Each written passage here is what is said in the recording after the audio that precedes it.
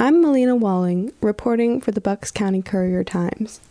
It's 2020, and this year has seen its fair share of tragedy.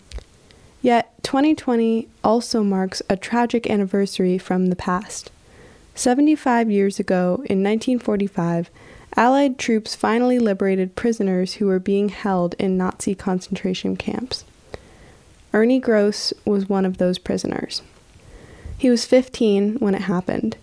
As a young boy growing up in Romania, he had already faced hardships in life, and other children called him the boy who never laughed. It took him a long time to talk about the horrors that followed. But now he has made a practice of it, telling his story at schools and Rotary clubs and public events. In the following story, you'll hear Ernie in his own words, on the tragedy he faced, how he overcame it, and what it means for us today.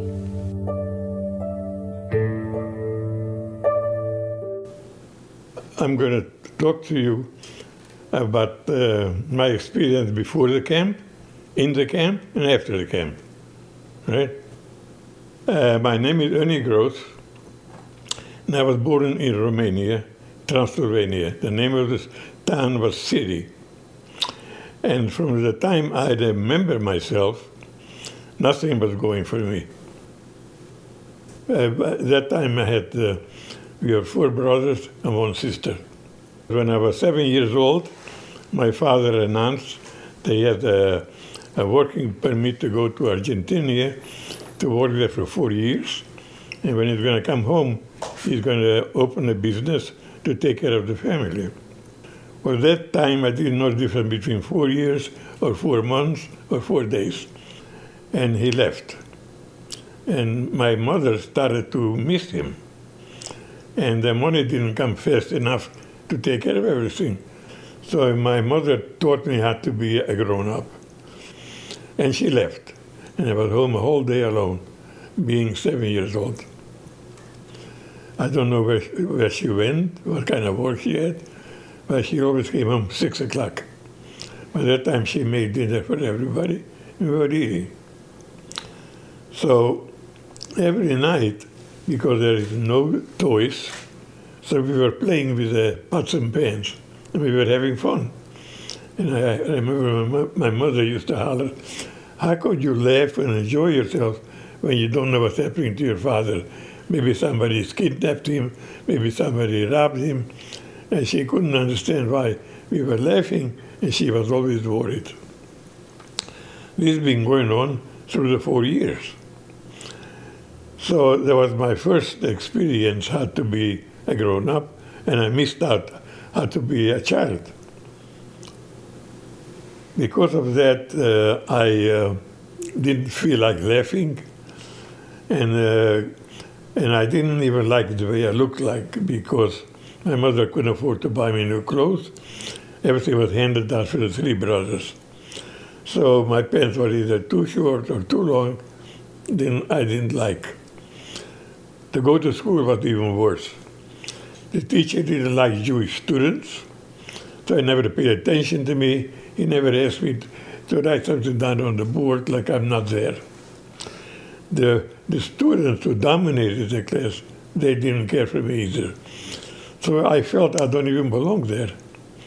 So this was going on all the time. When lunchtime came, they didn't like because I came with a kosher lunch, so they will take their lunch, the ham and the bacon, rub it on my lip. I couldn't do nothing because they were hoping that I'm going to defend myself, that they could beat me up. So I just let them do it. When I went home and I saw my 3 brothers, I was ashamed to tell them what happened in the school, and of course I didn't tell my parents. This has been going on through the school years. When I went to the synagogue on Saturday, I heard him saying, "Here comes the boy who never laughs." So everything was not in my favor. So now comes 1944, April the 15th, happened to be the last day of Passover. We no longer had matzah left, and of course we didn't have no bread. because you have to bake it. So my mother said to all of us, who's going to be a volunteer to get up in the morning with me to help me bake the bread? My 3 older brothers didn't say anything, so it's me. So I'm going there. The bread is already in the oven. There's 2 Hungarian police. Here what they told me and my mother. Wake up, everybody. And in an hour, you have to be in the synagogue. If you have money in your pocket or jewelry, you got to put it on the table. When you leave your house, don't lock the door. We didn't even know there's a war. We didn't even know in 1938 there was a Kristallnacht. We didn't even know the war in Russia. The German was losing it a little bit in 1942. So we just followed what they told us. When we walked out of the house, we saw from all over the places people walking into the synagogue. Once everybody was in there, they locked the doors. There was no water there, no light, and no place to go to the toilet. So you have to find a corner. For the men and the boys, it wasn't that bad, but for the women, it was very ashamed to do this. And the second day being there, was already no more fresh air. It was like smelling from everybody. And the third day was almost no air. Finally, the door opened, and we were happy that we were going to get fresh air. What we didn't know, there was already a line horse and wagon. They told us to go in there. If anybody jumps off, we are going to shoot you right away. I don't know how long the journey took. We went in deep in Hungary. And we got to a city, it's called Széles. There was already a few streets with empty houses. Those are the Jewish people who already went to Auschwitz. We took over their houses, like 3, 4 families in each house. When nighttime came, we all slept on the floor. There was no other way to sleep. In the house that I was in was a rabbi and his son-in-law. So we were in this ghetto for about 3 weeks. So finally they came after us. From each house, they took a certain amount of people. Sure enough, the house I was in, who do you think they took first? The rabbi and his son-in-law. And my family, they didn't take yet. And a week later, they came for everybody.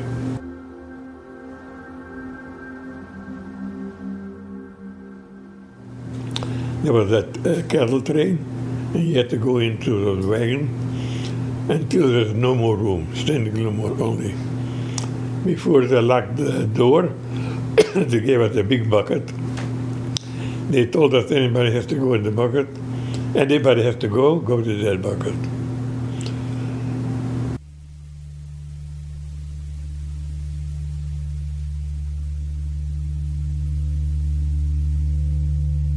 I don't know how long the destination took to Auschwitz. We didn't even go. We didn't even know we were going to Auschwitz. But once we arrived there, the door opened. We were surrounded with German soldiers. They told us, anybody has luggage, you have to leave it there. And you have to come out real fast. So my mother and father, holding on to a younger brother, younger sister, they came out of the way of me and my brother. And now we're standing in line. Prisoners, Jewish prisoners who work in the camp, their job came to go on the train, on the wagon, take out the luggage, put it on the truck. But one prisoner, I saw him a few times, he looks at me. Finally, when nobody saw him, he jumped off the train and he came over to me. He says, "How old are you?" I said, "I'm 15. He said, "You better say you're 17, because if you're 15, you're going to go where your parents went." I said, "Where did my parents go?" He said, "Because your father held on to a younger brother and your mother to a younger child, they went to the left." I said, well, what happens when you go to the left? He said, you see the two buildings? They're going to go into the first building.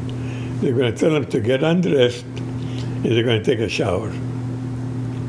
And after the shower, instead of water coming down, gas came, and they died. And they're going to go to the next building, to the crematorium. I'm listening to this. My two brothers are listening to this. And then he says to me, look up in the sky. You see the dark smoke? Sun cannot get through it. This is going to be in 4 hours, your parents. I'm listening. My two brothers in front of me are listening to this. So my two brothers, he looked at them right away. He said, go to the right. That means they're going to go to a camp, working camp. Now my turn came. He was not saying anything. Because he not saying anything made me more nervous. He was scanning me, tried to figure out where to put me. Then I had this idea at the last minute.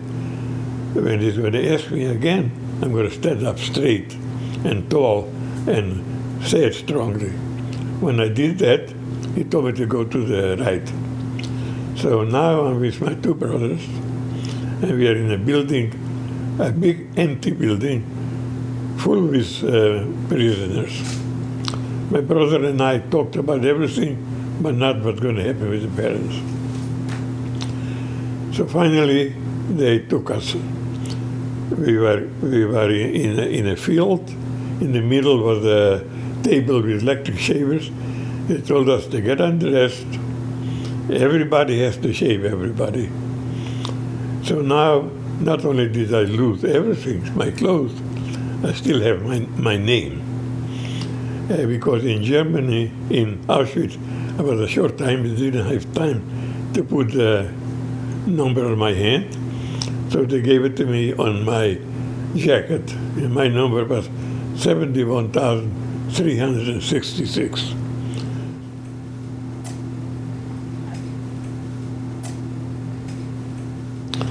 When we were dressed in the prison clothes, and I looked over the fence, you couldn't tell between a man and a woman. We all looked alike.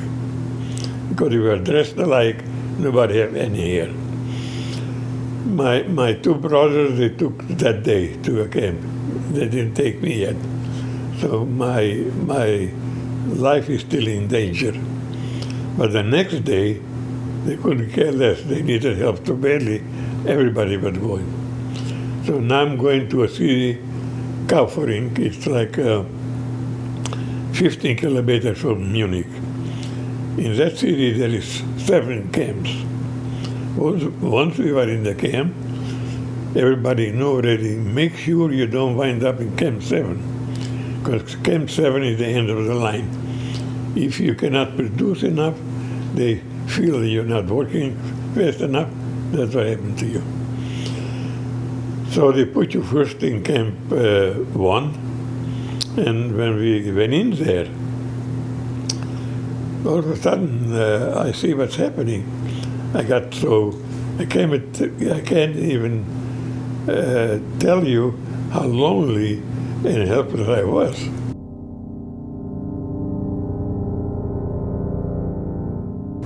In the morning, they give you a third of black coffee. When you came home at night, they give you 3/4 soup. If you're lucky, you got a little piece of potato in it. They gave us a piece of bread like this for 8 people.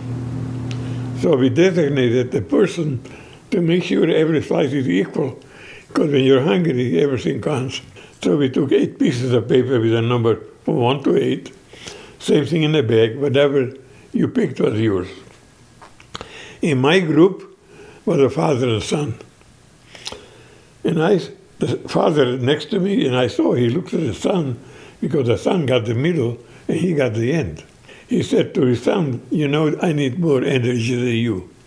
How about I give you my end, you give me the middle. He thought about it and he said to his father, I'm just as hungry as you are. I'm not doing it. That gave me an idea. If I'm going to have some extra food, you don't share it, not even with with your best friend, because if you share it, you might not survive. Once we got a slice, some people would eat it immediately. I said, why don't you take a little bit for lunch and a little for dinner? And his answer was, how do I know I'll be here for lunch? So those kind of people died first because they gave up hope. I made up my mind every day when I got up, no matter what life is going to give me that day, I want to be here for the next day. Never gave up. I took my piece of bread and put it in my pocket, and I took crumbs. And it lasted me till 5 o'clock. Every time a little piece, another piece. When we arrived there, the cattle train came with a 50-pound bag of cement. And there was a braziler on the platform, and when you got there, he put it on your shoulder. You had to carry it a tenth of a mile to put it in a truck. I was 15 years old. When he put it on my shoulder, I felt my bones were going to break. The soldier near me always said, mach schnell. Mach schnell means walk faster, do it faster. So you'd be surprised what your body could take when you have to.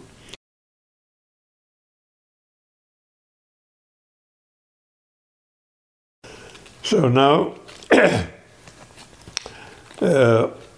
they don't let you be in the same camp too long because they're afraid you're going to get to know the people and you're going to do an uprising.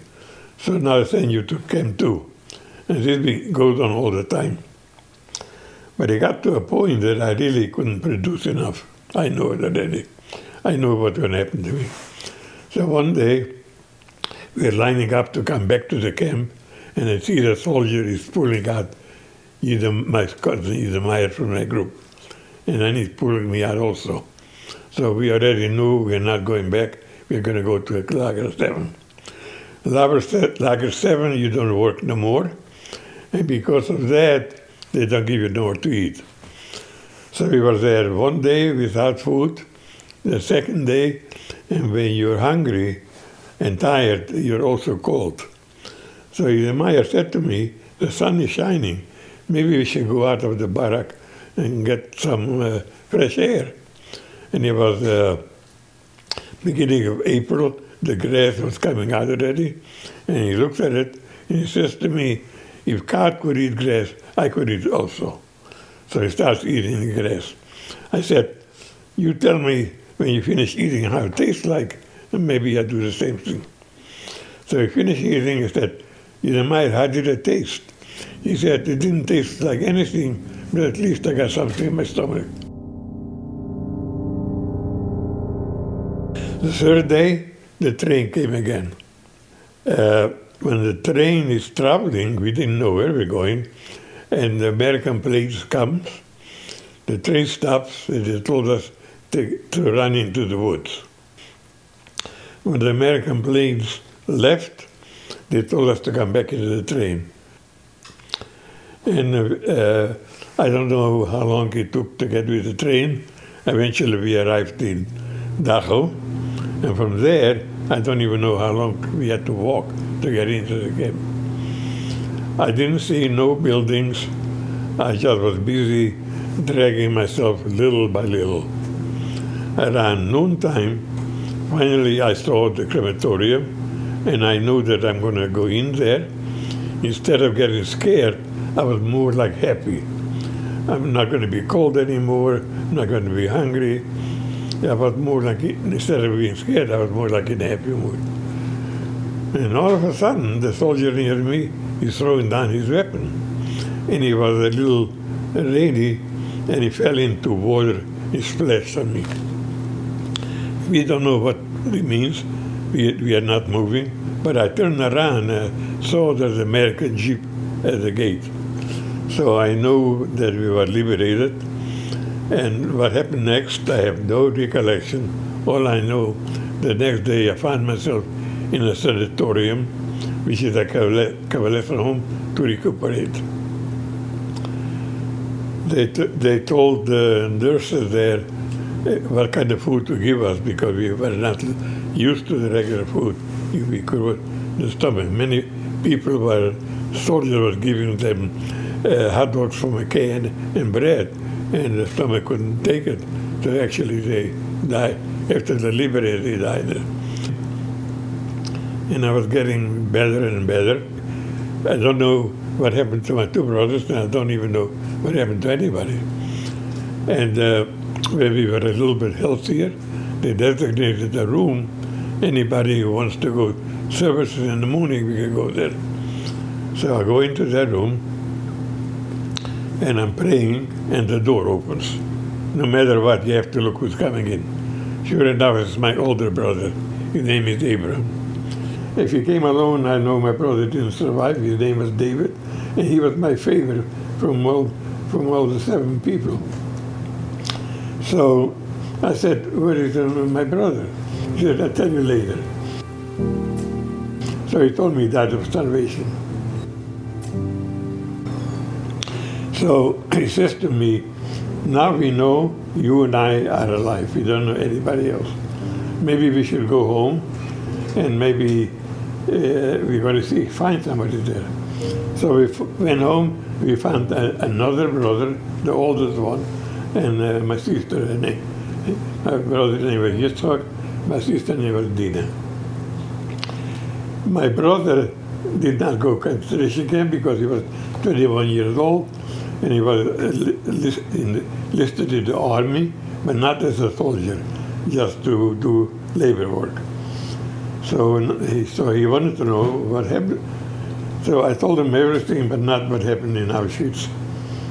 And I was hoping he's not going to ask me, because I was not ready to tell him. So he did not ask me, and I found out later in life that he was afraid to listen what I have to say. So now we are back, we are 4 now left. But I was under 21, and if you're under 21 and you lost your parents, you could come to the United States. Abraham, my sister, they went to Israel. My older brother went to Belgium, and we met every 5 years in Israel. That's how our life went. So I had time to go back to normal because my brain was already messed up in the camp. Don't share anything. Every time I gave my sons every week spending money. I gave it to them, but in my heart I knew I'm going to have less. So I decided I have to retrain my brain to be charitable. And I remember that the Hebrew word is called tzedakah. And the word tzedakah means if you could afford it, you have to give charity. Because you have to say to yourself, it's always better to give than somebody to give you. It's always better to help than somebody to help you. Another meaning is you got to be nice to each other. It doesn't matter how you look like. It doesn't matter where you come from. We all come from the same source. That's how I manage my life. So the bottom line is, if you don't lose hope, you could live longer and you could be happier. That's why I'm 91. I'm still here.